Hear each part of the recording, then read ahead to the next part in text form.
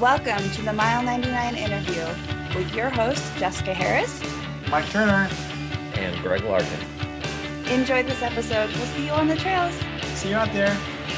See you there.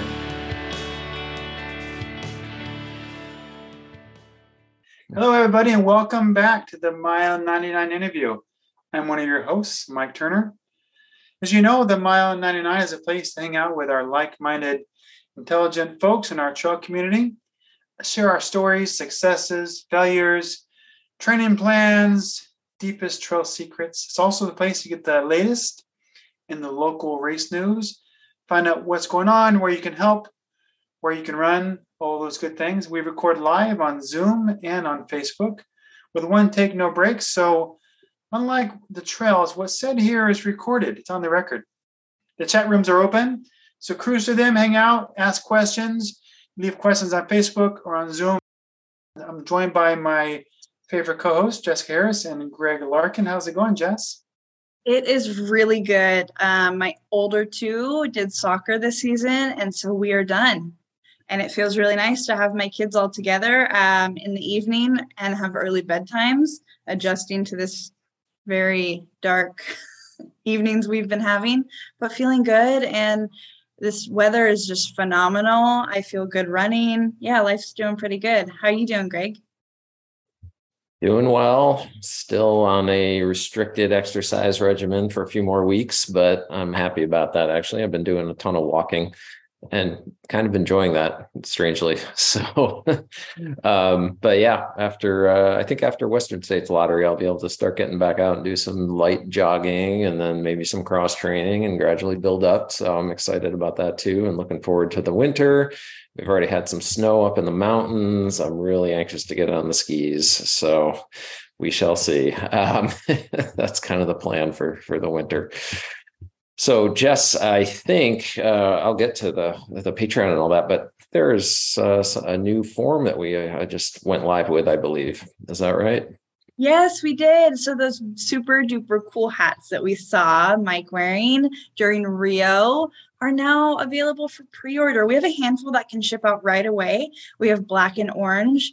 So we're really excited. So we'll drop the Google Doc, sign up for however many you want. We'll get them to you guys. A little bit of each hat will go into our fund, and we always use our funds for community projects and making sure we keep the lights on around here. So we really appreciate you guys. And you can twin Mike after Rio. How are you feeling, Mike, after Rio? Feeling good. I took some risk. I went hard and fast, ill-advised on the first part. Because I'm new at this, and I wanted to see what is that just talk? Are they saying it really actually turned out to be important? My quads were just jacked, ankles were jacked. Like by mile 30, I was like, my body was done. But I pushed through. Yeah, I didn't get a PR, but with the rain, I finished. Feels pretty good. Proud of you on that 10th buckle, my friend. That was a big win for me. Yeah. Congratulations. Yeah, it's been quite the year. And, we've been doing a lot here at the podcast. Hopefully you've all been enjoying it. And we also do want to say, thanks to all of our Patreon members and other people who've been contributing through Venmo and PayPal and just other support that everyone's been giving to us. So thank you so much. We do want to thank our newest Patreon member, Melissa. We really appreciate your support. Like I mentioned, you can also donate through Venmo. We'll list all of the handles at the end of the show. It just helps us just keep this whole thing going, and we hope you're getting a lot out of it. So one of the things that we have been doing a little bit, and I hope you've enjoyed that, is giving you a little bit of community news and just to kind of talk about some of the things going on around this area and more broadly. Big thing right now, of course, being the Western States Lottery. It's open until the 21st of November, so a few more days. And I just checked the ticket counts today. Highest ever for the past few years, over 40,000 tickets in the lottery, close to 7,000 entrants. We don't know what the final percentages are going to be in terms of how many tickets, and what your percentage being pulled is, but we'll find that out when everything closes up and they post those numbers. So get ready for December 3rd at Placer High School, Western States Lottery in person. Come out. If you're in the lottery, it definitely is your benefit to get there in person. You get that extra bonus drawing at the end with the playing cards. So hopefully a ton of people will show up there. One thing also, just to note in this area, as of November 4th, so a few weeks ago, the Tahoe National Forest, the forest rangers up there, the Forest Service reduced the closure area impacted by the mosquito fire. And that is now published on the revised map is published on their Facebook page. So if you go to the Tahoe National Forest Service Facebook page, look for their post on November 4th. That'll give you the new perimeter for the closure, and it's reduced from what it was. So they've improved things out there. We've had some people out there doing some trail work. In fact, there's going to be a couple of trail work days coming up on the 3rd and 4th of December. And let me see where the other one is here. I'm missing it right at the moment here, but there are a couple of this weekend. I'm going out Saturday. This weekend. Okay. Saturday and Sunday. Awesome. All right. Oh, yeah, it's right there, right in bold, right below where I'm trying to read. So November 19th and 20th and December 3rd and 4th. And so you can sign up for those on wser.org, the Western States website. And we've got a lot of people out there, and Mike will be out there. So come on out. The trail needs a lot of work, obviously, after the fire. Coming after that, we've got a bunch of races queued up. So we've got the Run for Mandarins 5 and 10K in Auburn on the 20th of November. Single track running also traditionally is doing their 5 and 10K wild turkey race on November 24th in Auburn. Quad Dipsy. This is a race that is just historically significant out there on the coastal area, 24 or 28.4 miles. So you're basically doing four traversals of the Dipsy Trail, 7 miles each way. So 2 out and backs starting in Mill Valley. And that race, if you've ever been on that trail, you know that one's going to be tough. So that's a great way to kind of wrap up the end of the year with an ultra on some just fantastically historic trails out there. I mentioned the lottery coming up the day after the lottery, California International Marathon, December 4th, Sacramento. It's going to be a huge turnout, great day. And Fleet Feet is going to be running a free 5K run and walk also in December. And then we have the single track running Christmas Run 5K December 18th in Auburn. So there's just tons of races going on in Auburn. Then they're going to put on the Resolution Run January 1st. Great one. Get your medals to spell out the word Auburn, 6 years. And I think this year might be the 4th or 5th year letter. So it's getting there. It's almost complete. Total Body Fitness is also running a New Year's duathlon and 5K run walk on January 7th, Folsom Lake. Inside Trails has a no hands 8K, half, 35K, and 50K January 7th. If you're in shape for a 50K in January, go for that one for sure. And then we just start really rolling into like the season. And believe it or not, like February is the beginning of the big season. So Jed Smith, Sacramento, all distances up to 50 miles. Formidable 1 mile all the way up to 50K. That's a huge one around here, February 17th, 18th in Auburn. And then you've got Salmon Falls after that. And then it just goes from there. So we'll be talking about all those. And then we just have like a general note here. We've had some friends of the show out doing some really amazing hikes, seeing some pictures from people. Obviously, tons of people down in the Grand Canyon this year. But then if you've seen what's called the Wave, Coyote Buttes North out in Utah, it's just an unbelievable geological formation. I'm sure Mike could talk a lot about how it was made. And this thing, you got to see it to believe it. I mean, the pictures are one thing, but I'm sure in person it's another. They have a lottery. You can go out and do advanced lottery reservations and then get picked. But they also have like a daily lottery for ones that haven't been claimed. So things like that, other places you might need to go down in Yosemite. These are the times to start thinking about next year and what you might need to do to get to these amazing places. So a lot of stuff going on, even in the quote off season. So that's it for community news. Thank you, Greg. I think it's a really important that we start getting those permits. People need them, and good reminders to do it early. Plan your next year already. So thank you for that. Tonight, though, we are chatting with local legend Ken Crouse. And if you know Ken, you know him as a quiet and unassuming kind of guy. He's always hanging out at some race in a temporary portable ham shack, reporting that you've just passed through his aid station with a big old smile. But after tonight, you will have a totally different respect for him. Who else do you know has run 22 AR-50s, 24 Way Too Cools, 17 Tamalpais Headlands 50K, and he's also a USMC veteran, served in Saigon, and is now back there embracing the country, the people, and running the most challenging courses in the world. You are in for a treat tonight. We all are. Welcome to the show, Ken. Thanks, Jess. Great to be here. Really appreciate the introduction. Yeah, I mean, tonight is going to be jam-packed, so let's just get right into it. What we like to do on the show is we like to know what you were doing when you were in diapers. So take us all the way back, and where were you born and where'd you grow up?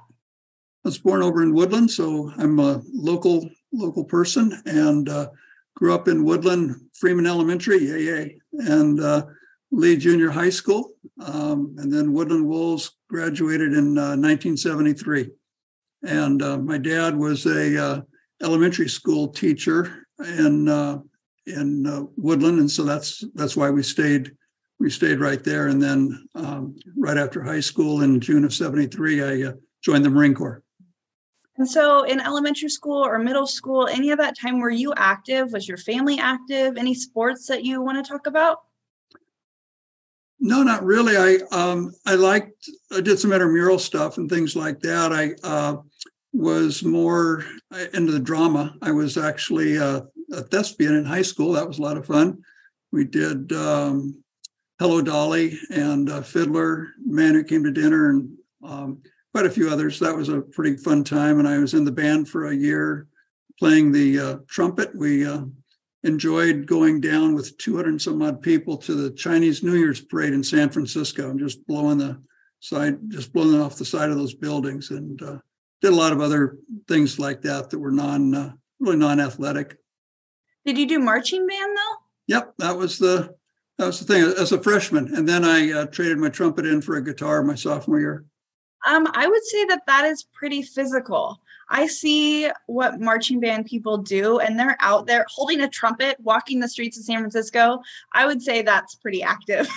That was a lot of fun. We had the tuba players were probably a little bit more challenging because back in the 60s, they were big targets for firecrackers and M80s that are getting thrown in from all over the place. And so that was, I still remember the Chinese New Year's parade, those being one of my big highlights from that part of my life. That was fun.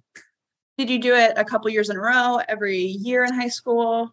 I just did my freshman year, and then decided that I would rather play guitar and other things than play trumpet in the band with the uniform on. And so I picked up an acoustic guitar after that and played guitar for a couple of years, just in high school, kind of at our church and things like that. And then kind of gave that up after graduating from high school. Is your family musical? Did anyone else play instruments? No, my dad played the accordion, and he could play piano as well by ear. Everything in the key of C, but he could play anything.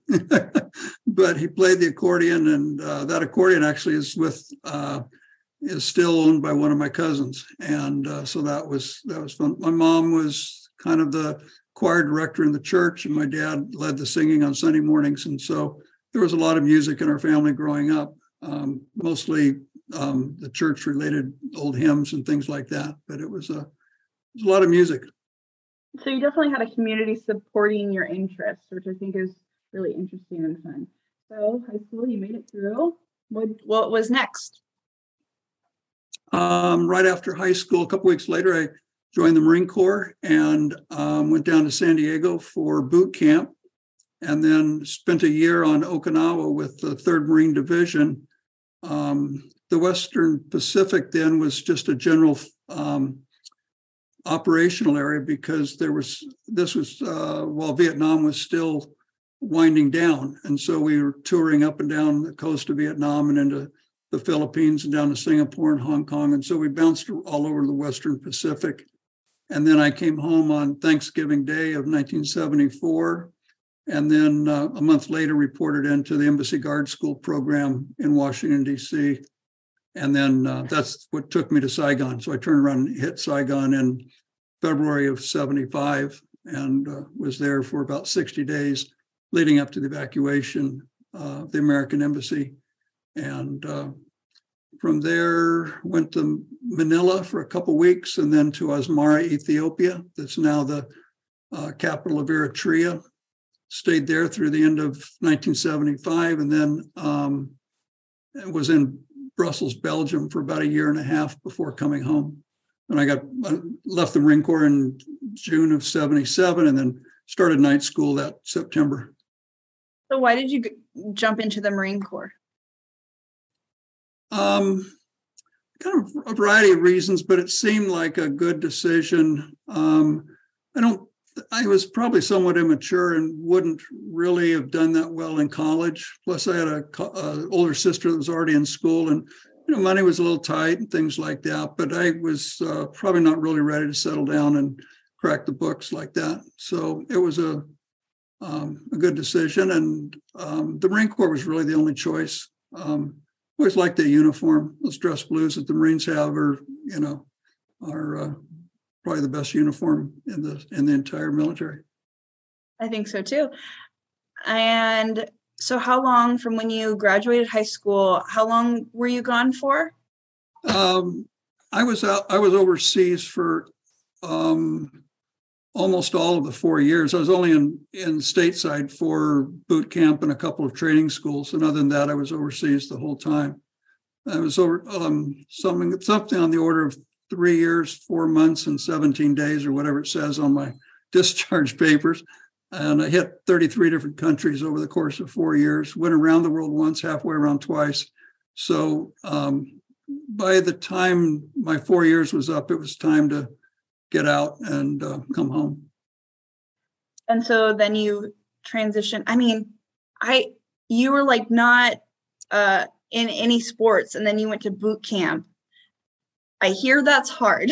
And so how did you kind of get through that and then keep serving? You weren't maybe the most into sports and kind of running, and then you got thrown into. I was still, although I wasn't fit the way that we think of fitness now and running and all those kind of things, I wasn't overweight or anything. And so I was 5'10", 155 pounds, and I went to boot camp with a bunch of guys that were a lot bigger than me and a lot more out of shape. And you kind of take it one day at a time. I mean, it was a 90-day program or whatever it was. And you just kind of go from one exercise to the next. And by the end of it, you're running a pretty good 3-mile run and doing pull-ups like crazy and doing sit-ups like crazy. But it was very, very focused. If you have the body type for it, it was real helpful. I could do pull-ups pretty well at the time, which was a big point score in the physical fitness programs, where a lot of guys that were bigger and, looked a lot more athletic, their weight was an issue against them on the chin-up bar. So you had something going for you. Natural physique got you through boot camp. You traveled a lot, it seems like. Well, yeah. Did in 3.5 years or so. What was your favorite part of that? It seemed really fast paced, like how you're talking about it. It seems like you were always going. And from, going somewhere where you were born and bred in Woodland, and then all of a sudden you're like, oh, I'm all over the world. How was that transition?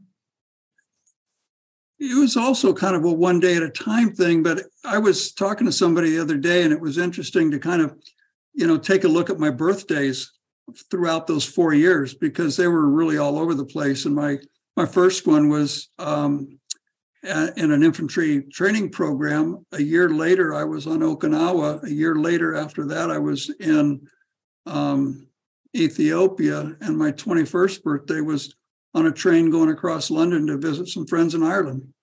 The next year I was in night school, going to college. And so it was a real busy time. in the moment of it, it really didn't think about it all that much. It was just kind of how life was going on. Life was going on fast, but it was just how it was. You didn't really get a chance to sit back and, reflect on it. Yeah, that's really a busy time. And so you get home. Did you come back to Woodland? Or is your family still here?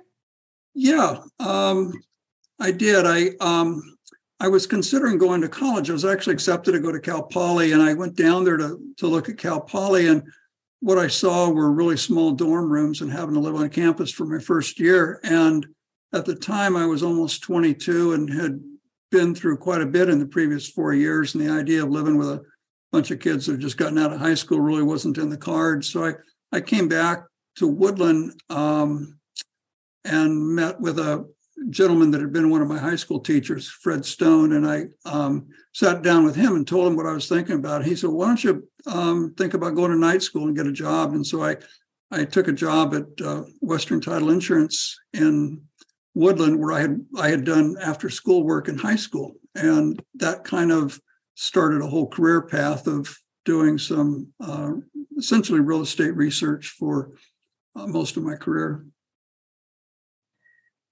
So where do you live now? Are you in Woodland still? No, I'm in Folsom. Okay. You haven't moved though. I mean, that far away. No, I lived in Woodland until 1998. Then I got a small apartment in Sacramento. And then Ellen and I met in September of 99. We got married 3.5 months later. And she already had the house that we live in now. And so we're just over behind the outlet mall in Folsom. Mm-hmm. So fill us in from you got home, got a job, kind of settled in, and then you started running. Where did that come from? What happened? Yeah. Well, there's a whole lot of life that kind of took place between 1977 and 92. And there were a lot of ups and downs. And I just had to in 1992, I was at a point in my life where I really needed to make a decision on how I was going to live the next 30 or 40 years. And like a lot of runners, I had a history of not really treating my body that well. And, so I decided that running would be a good thing to do. And I had a history of it from the Marine Corps, only it was pretty much never running more than 3 miles at a time. And so I went out and I decided I wanted to, I know what it was. I was reading a magazine, Leatherneck magazine is a Marine Corps publication, and it had an article in it about the Marine Corps Marathon. And I started looking through the results and realized that some of the people in the results were actually older than me. And I was 35 at the time or 36 or something. And so I thought, I could maybe do that. And so I was driving down Madison Avenue and happened to pass the Fleet Feet store when it was on Madison, and went in. And I remember meeting Bob Bustabade that day. And Bob was a really good triathlete at the time. And I was just some dude walking in off the street. And Bob sat down with me and got me into a pair of Pegasus running shoes and gave me a book of Galloway's Book of Running and said, don't run a step until you finish the book, because it really had a lot of good advice on it. So I did that. And I remember still going out. My first run was 2 miles. I was really impressed with myself. And one thing led to another. And the end of 92, I went down to San Francisco and ran a New Year's Eve run that was at the Presidio, and was sharing that with some friends back east. And so that would have been in early 93. And my friends back east, unbeknownst to me, were Western States alums and had some buckles. And they said, well, why are you running on the streets when you're living in Northern California? You ought to be on trails.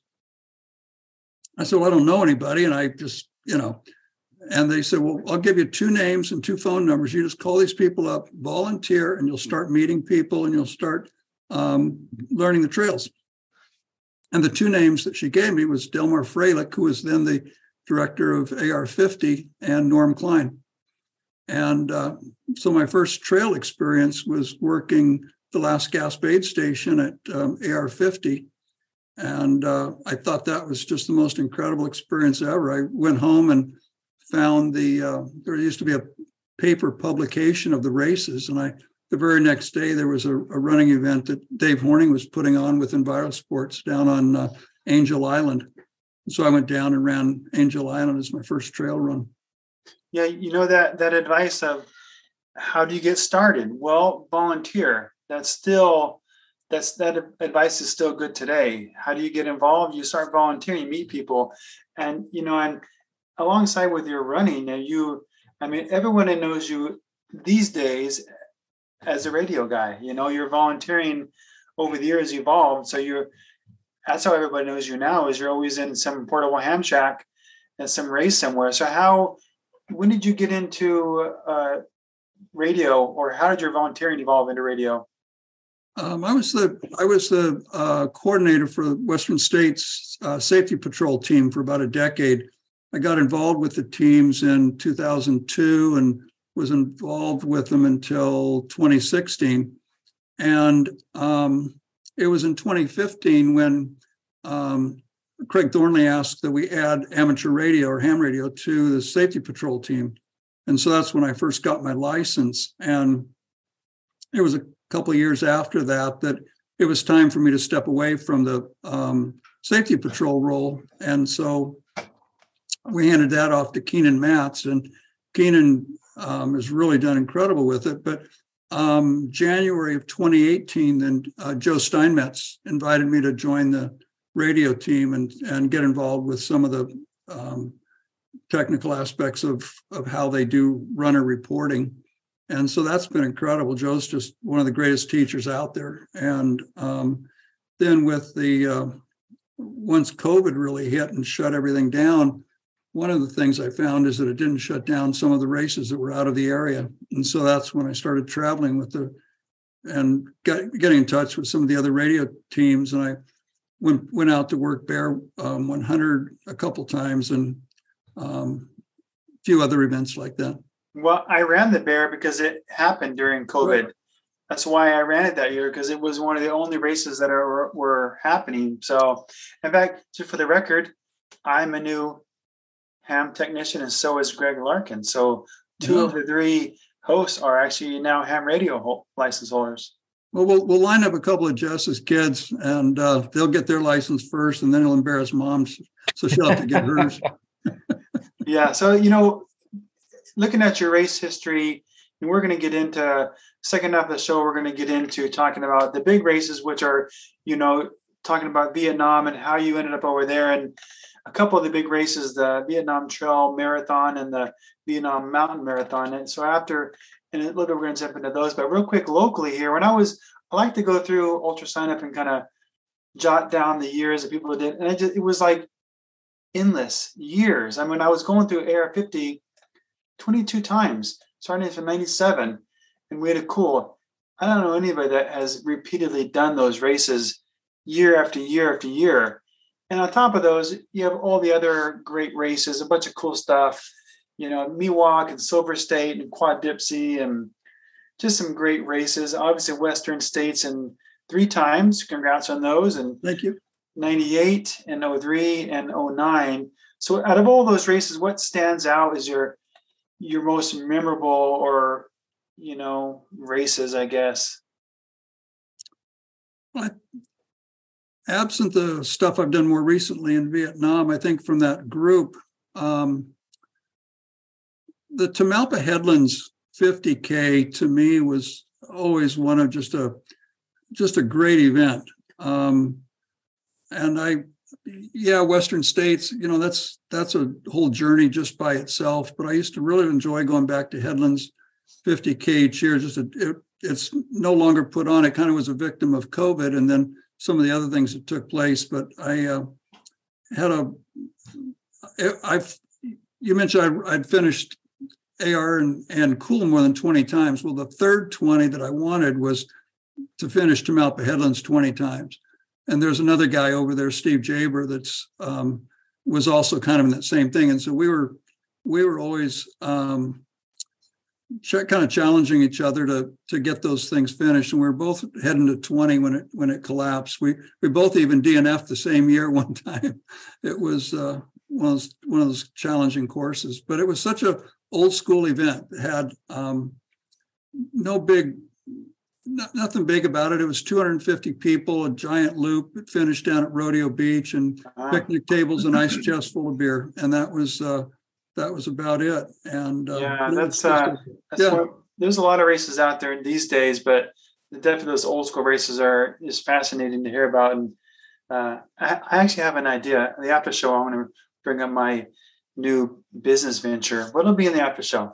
There you go. Anyway, so before we jump into Vietnam, Vietnam is a very wet race. We're going to post a video of the Vietnam Mountain Marathon, and it starts with pouring rain. But to lead into that, I want to tell you about, I've done some races this year in the rain, and this episode is sponsored by Injinji.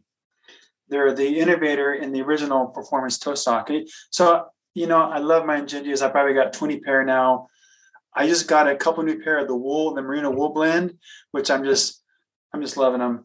They're nice for the winter, a little warmer, and really good wicking. But anyway, I've done a couple races in the rain this year, and I've been working on how to handle my feet and the foot care. So I've been playing with tape, and I think I got it figured out. But Injinji has always been a very tried and true way to cut down on blisters, that and with the right lube. So, I would recommend that. They have the eco-made moisture wicking fibers, the 5-finger toe design.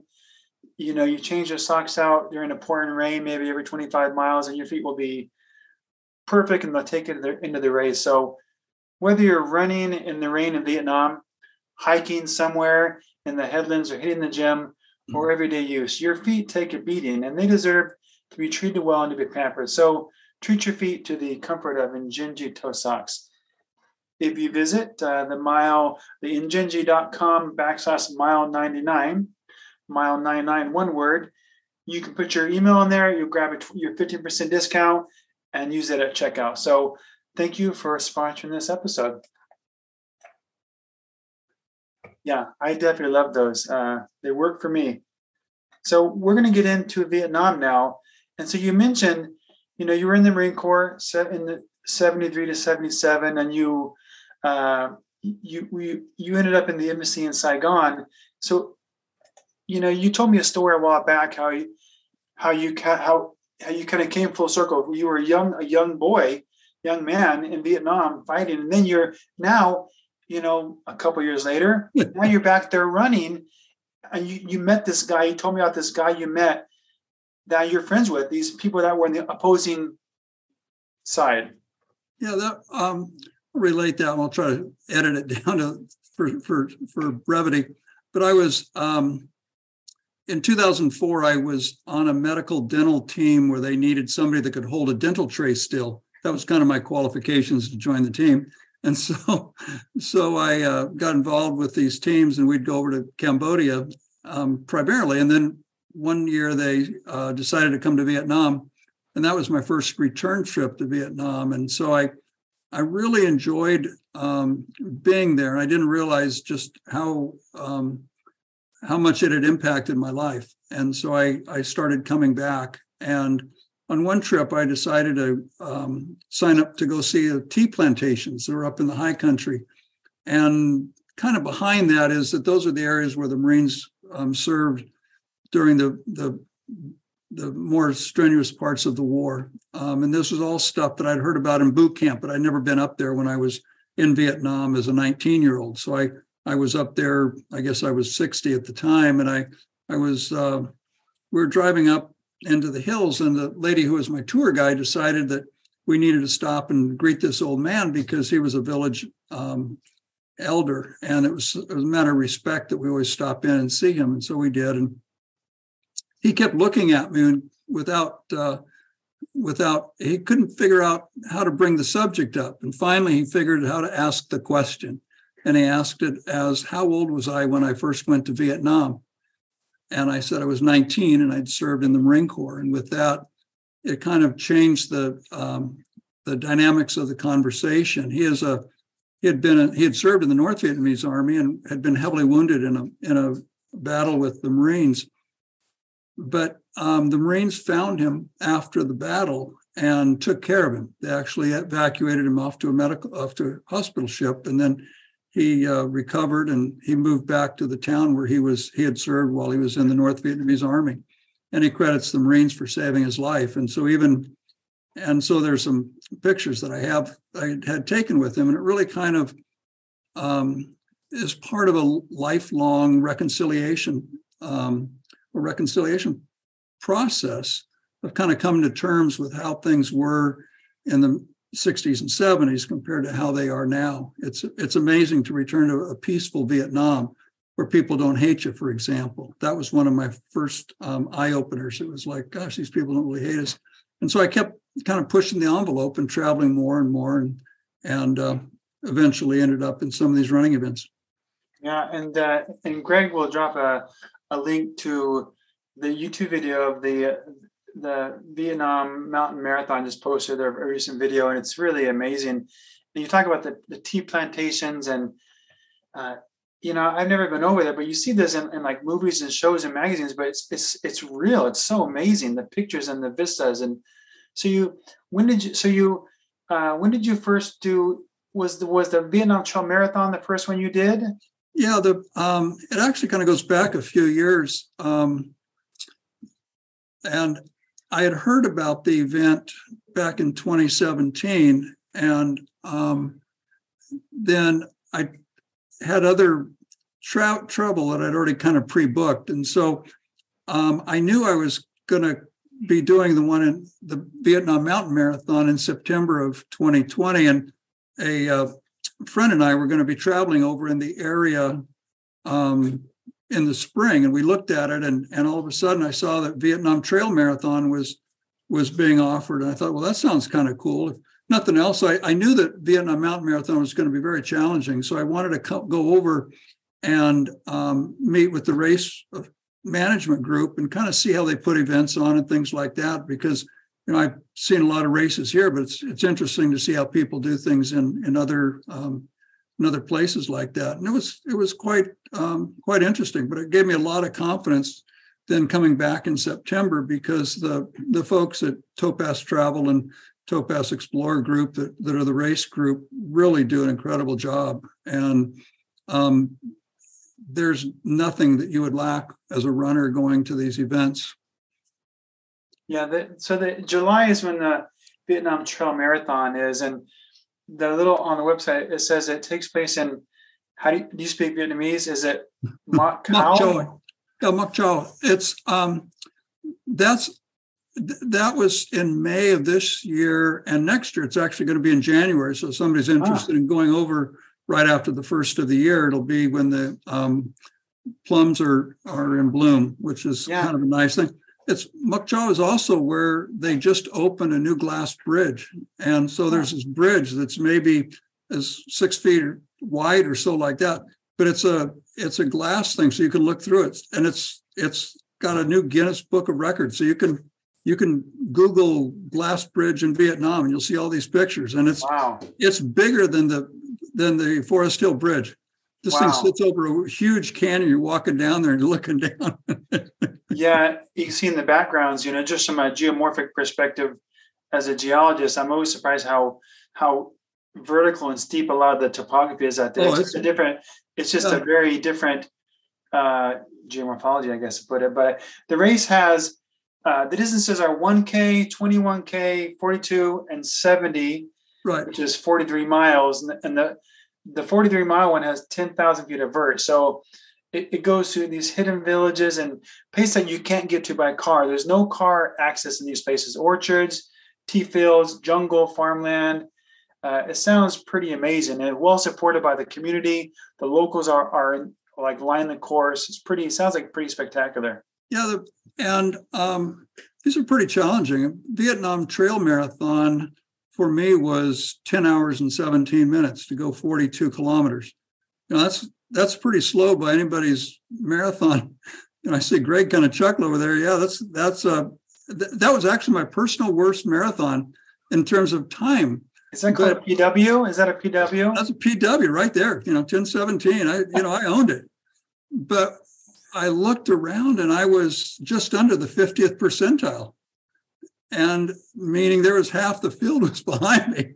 And I wasn't aware of it at the time because I was, pretty spread out. And the conditions in May was just horrendous. There was one of the big climbs on that course. I got towards the top. I was maybe only 20 or 30 feet from the top, but it was so steep that I was literally on all fours in a slick mud environment and making no progress.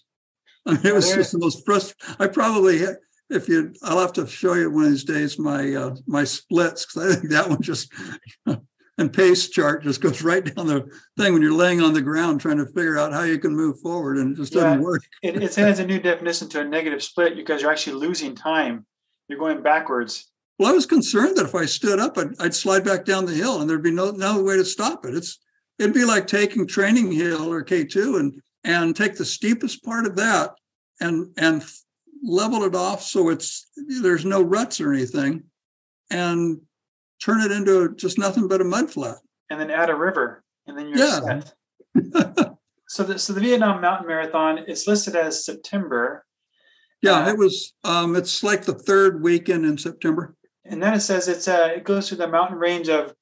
Are you going to take this national park as no. Hong Ling National Park? I don't know, near Sapa. Yeah.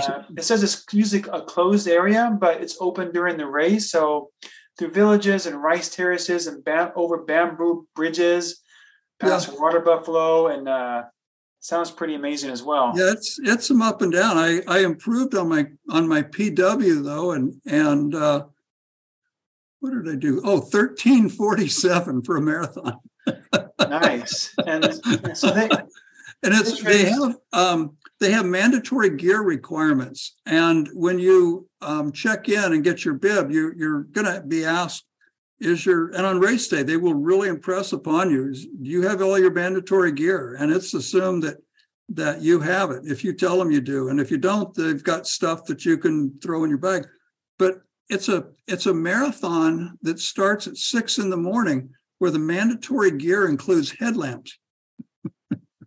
Yeah. So do you need to speak Vietnamese is this a race where you need to, like, if I'm going to travel there, what do I need to know? Not much. I don't speak any Vietnamese other than, I can pronounce I have a hard time with people's names even over there, which is always, it's kind of embarrassing because a lot of the sounds aren't sounds that are typical to the way that we speak, and so it's a real challenge. But I get by. English is a real universal language, and it's taught in the schools there and everything. Over half the Vietnamese runners certainly speak English very well. And going into aid stations, it's just it's just food and drink. The aid stations are set up a little bit different. They have water and sports drinks, but one of the differences over there is that they have you bring some small change with you, and you can buy things along the way in some of the villages that you go through. So you pick up extra Cokes that way and some sports drinks and things. And it's a way to kind of support the local communities as well. They're small villages. just, a few houses that we're going by. But the website, for the record, it actually has some travel packages. So I think they make it pretty easy. You can go there. They have travel packages. So if you need to figure it out, you can message Ken, but two, you can go to the website and, they make it easy, it looks like, to kind of get over there. Yeah. The way they set it up, you fly into Hanoi, and your travel package for the race includes bus transportation back and forth to Hanoi. That's about 6.5 hour bus ride. It includes 4 days and 3 nights in a host hotel there. It includes the race and transportation back and forth from the race back to the hotel areas for like $200. You can't even get the bus ticket for that here, and much less the race. You take any race here that's going to take you 13 or 14 hours to complete, it's probably going to be something north of $300 just for the race. But over there, it's all this other stuff rolled into one, and So from a price standpoint, it's really good. And it's not that, it's a big hop, but a lot of people will go over there and make a nice vacation out of it, because from Hanoi, you can fly any place in the country for less than $50 pretty much. I mean, it's 2 hours to get down to Saigon, and it's like $50 or $40. It's just because of the way they price their airline tickets. So back to the gear real quick. A couple of questions from the chat.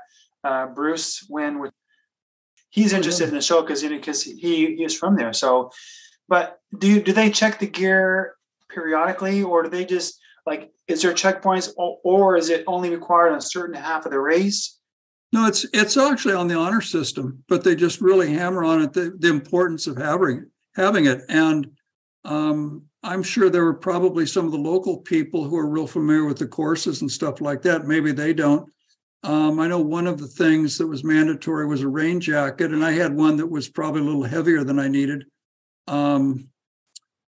But certainly, I think next year when I go back, I'm going to take some better lights with me. And I think that was probably about the only thing that I would change. Plus, I'll have my rain jacket next year will be a little lighter. How about some mud crampons? Vietnam Mountain Marathon was a little slippery, but not like it was at Trail Marathon. You could probably take stuff like that. Nobody would. But the bigger thing is that its importance is trekking poles. I didn't have trekking poles with me when I went to the event and the Trail Marathon, but Mountain Marathon, I took them, and I don't know how I would have gotten through it without them. The terrain is so steep in places, and you're stepping down, going crossways across rice fields, and it's all terrace farming areas. So some of the step downs are on the order of 2.5 to 3 feet in heavily eroded areas, and on the other side, it's stepping up those same kind of slopes. So it's something you just got to be kind of geared up for. And when I travel over there, I've got some friends now, and we'll line up some day hikes to do some trail familiarity and things like that. And so it's a trip I'm already looking forward to returning on. That's absolutely fantastic, Ken. Thanks for telling us about that. I mean, this is one of those events that maybe not a lot of people have heard about. And one of the things I'm curious about is, you going over there as a veteran and having been there and served there. Do you have other veterans that you've either encountered there and formed relationships with through that race or at other races? And can you kind of talk about, is there a community of connections there just with other veterans? Not really. At 67 years old, I was the third oldest finisher at Vietnam Mountain Marathon, and I was the oldest finisher at Vietnam Trail Marathon. The most common question that I get on the race is, how old am I? And when I tell them, everybody goes, so that's my dad's age. And so I've encountered some other American veterans over there who live there. But one of the challenges right now is that the Vietnamese government has essentially done away with retirement visas and things like that.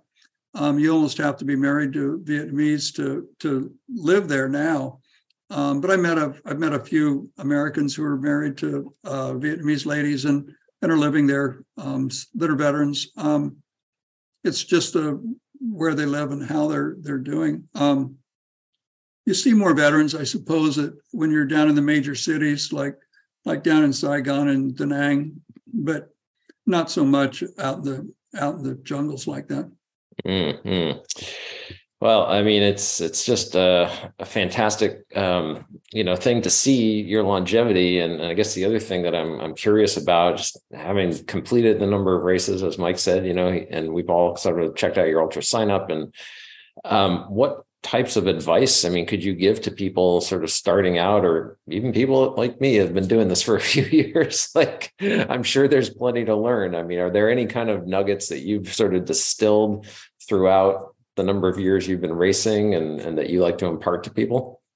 I think really to listen to your body and don't try to overdo things. I ran my first ultra in 1996, and a week or two before it, Tim Tweetmeyer was speaking at the Napa Marathon, and I didn't know anything about running, but I knew Tim from having volunteered some at Western State. So I went over to Napa to hear what he was saying. And one of the things Tim was talking about was taking as many rest days as there were miles in an event.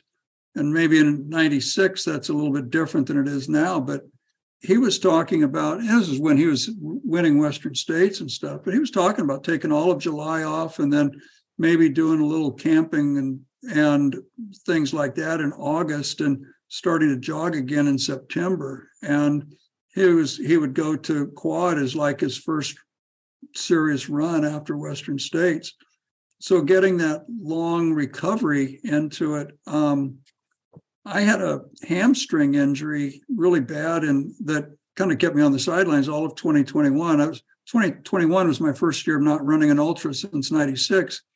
And but one of the things I found was the amount of time I'd spend in the gym on some of the elliptical equipment, and I'd work with a heart rate monitor so I could still get the same aerobic workout that I could do for sustained periods of time, 35, 45 minutes at a really high level.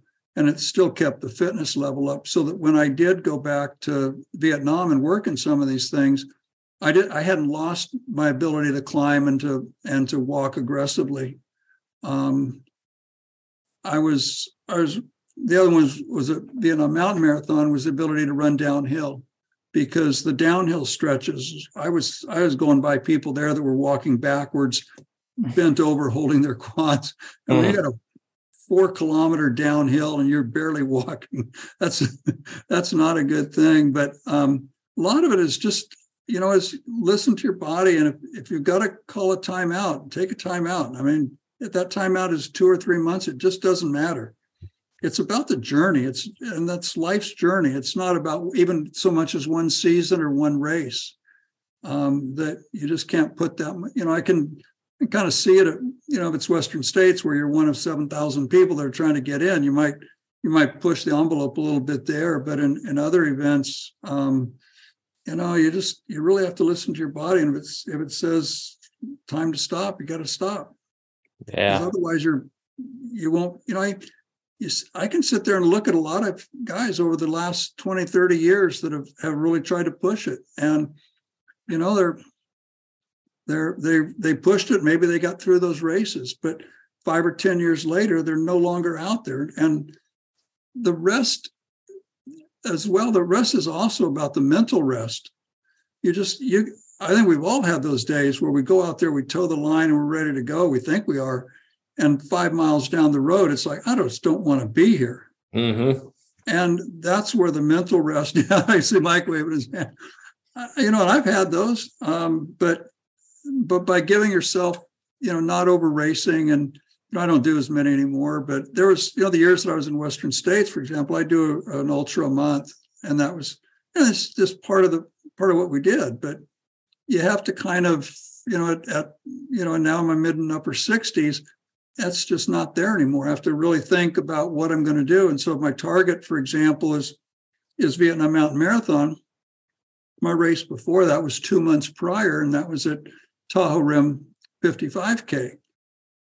I knew was going to be like 12 hours for me. And that's really what I was looking for, was time on feet, not how good of a time I could come in.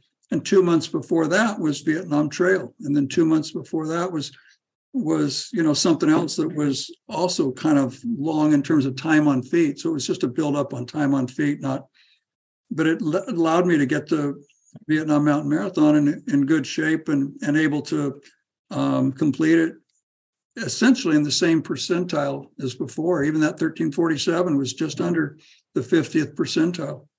And I was really happy with that, because, you can look at my ultra signups and I'm not a 50th percentile runner by any stretch of imagination, but I'm glad to do it over there. Yeah. I mean, it's all great advice. I think a lot of us, we'd love to continue on and be able to do these things for the long haul. I certainly would. I've been doing a variety of different sports most of my adult life. I'd like to continue on. And as you said, though, things change. Over your time, and you may not be at that point racing an ultra every month, once you get to a certain age, and that's great. But, the journey is really the important thing too, as you said. So I really like that perspective a lot. Yeah, the radio also, I'll just follow up real quick with that. The radio really has allowed me to stay participating in these events, but just in a different way. I've used radio to go to, Waldo, to Pine to Palm, Kodiak, Bear a couple times, San Diego. I was supposed to be at Miwok last year, but ended up in Vietnam instead. But all those have radio teams. And so it gives me a chance to go and still be at these events, see people and stay engaged, even though I'm not, lacing up the trail sneakers. Yeah, I can absolutely concur with that. I got an opportunity to work out at RDL a couple of weekends ago. First time ever. First time I even transmitted on a radio. And it was very interesting in the sense that it felt good to be sort of involved in taking care of runners. Yeah. You're calling in for rides for people who are DNFing, or you're calling for medical, care, things like that. And it just like keeps you engaged, but you're kind of helping people, kind of achieve their goals. So I really enjoyed that part of it, and just doing something different at a race instead of actually being in it for a change. Yeah, the stuff I do at Robinson Flat, for example, for Western States, is I get up there on Friday because it takes that long to set up everything, because we have other antennas that we set up by the lookout tower and things. And it's 6:00 on Saturday afternoon before I'm out of there. And, this is a aid station that, the cutoff time is like 1:50 in the afternoon, and it's still 4.5 hours later before I get out of there. It's kind of a camping trip too. I get to hang out. And so, something I enjoy doing. Yeah, definitely. Well, I look forward to my next opportunity, and anybody out there that wants to get their ham license and get involved in that, absolutely check it out. There's lots of great courses that you can take online and in person. And it's just a great bunch of people. So before we wrap up the show, I do also want to talk about something sort of related to what we were just mentioning, and that is aging and just sort of how we handle ourselves as we get older. One of our sponsors that we've been lucky enough to have with us for a few months now is called Inside Tracker. And Inside Tracker has built a number of products around helping us as athletes really kind of maximize our performance as we age, understand our body, understand what it needs. And, people do age at different speeds. Some faster, some slower. I like to think that as we're doing a lot of these different, exploits out in ventures and such, that we're sort of slowing down the aging process. And so, our birthday may not always correspond to our actual biological age. Inside Tracker has developed something called InnerAge 2.0. It's a proprietary AI-driven platform, and it reveals how your body is aging and provides a personalized, science-backed action plan to help you get younger from the inside out. It's all based on blood testing, and I've had mine out there already tested a couple months ago. I think I'm due for my next retest in a few weeks to a month or so to see how things I've been doing have been changing my inner age. And Inside Tracker really believes that, your best self isn't behind you, it's within you. And by looking at the science of your health and longevity, you can discover the personalized path to living healthier and longer. So if you really want to continue doing what you love with the people you love for the rest of your life, it's time to turn back the clock with InnerAge 2.0. And for a limited time, Mile 99 listeners can take 20% off the entire Inside Tracker store, anything you order in there, including InnerAge 2.0. Visit insidetracker.com/mile99, so mile 99, and use code mile99 at checkout. You get 20% off. They've got a whole bunch of different types of plans. Some test more biomarkers, other tests fewer. And then you get this inner age reading, and you can then use their action plan to kind of turn back time and maximize your performance as you age. So I'm really excited about it. I'm looking forward to my next test and see if I've done all the right things in my action plan, and we'll see from there. So I hope that you all try that out. All right. Well, I think it's time to wrap things up. What do you think, Jess? We've already made it an hour, which seems just crazy. This is the fastest episode we've ever had.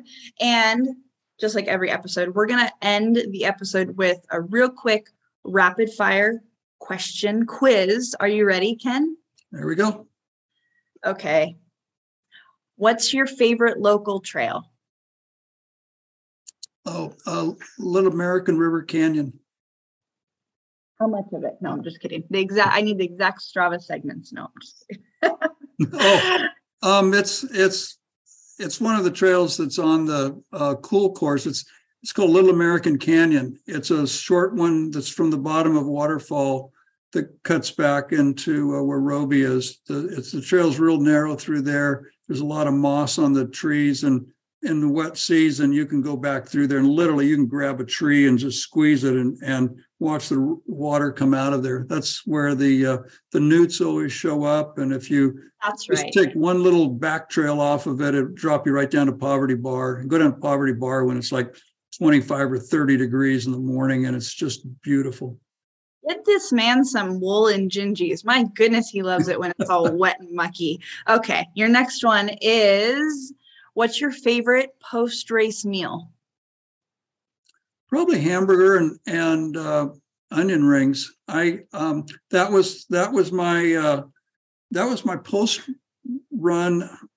post-Western States one. The year I was part of Peter Defty's Vespa program, and not to plug it too big, but that was an incredible experience. And often you hit the end of 100 and you have bad trail mouth and not able to do anything at all. But with that program, I was going hamburgers and onion rings just a few hours after finishing. I love that. Yum, yum, yum. A lot of people are like liquid calories only, or give me a day and then I'm eating normal again. So that's good to hear. And then, do you have a bucket list race? Probably as much as I'm going to go back to Vietnam and run that, there's an event up in Thailand that's outside of Chiang Mai that I really want to go back up. It's part of, actually I haven't been there, so it's not back up. I want to go up there. It's UTMB Thailand, and it's supposed to just be beautiful. It's actually one of the qualifiers for Western States at the longer distances. I wouldn't do something like that, but the terrain and everything is just supposed to be beautiful. And some of my Vietnamese friends actually are going there. It's I think it's the same weekend as CIM in our lottery, so it's coming up in just a couple of weeks. But I have some friends that I met at Vietnam Mountain that are lining up to go there, and they're just really excited about it. Nice. You have to get the scoop on everything. And then our final question, the most controversial one: cats or dogs? Got to be cats. Got to be. Do you have any? One.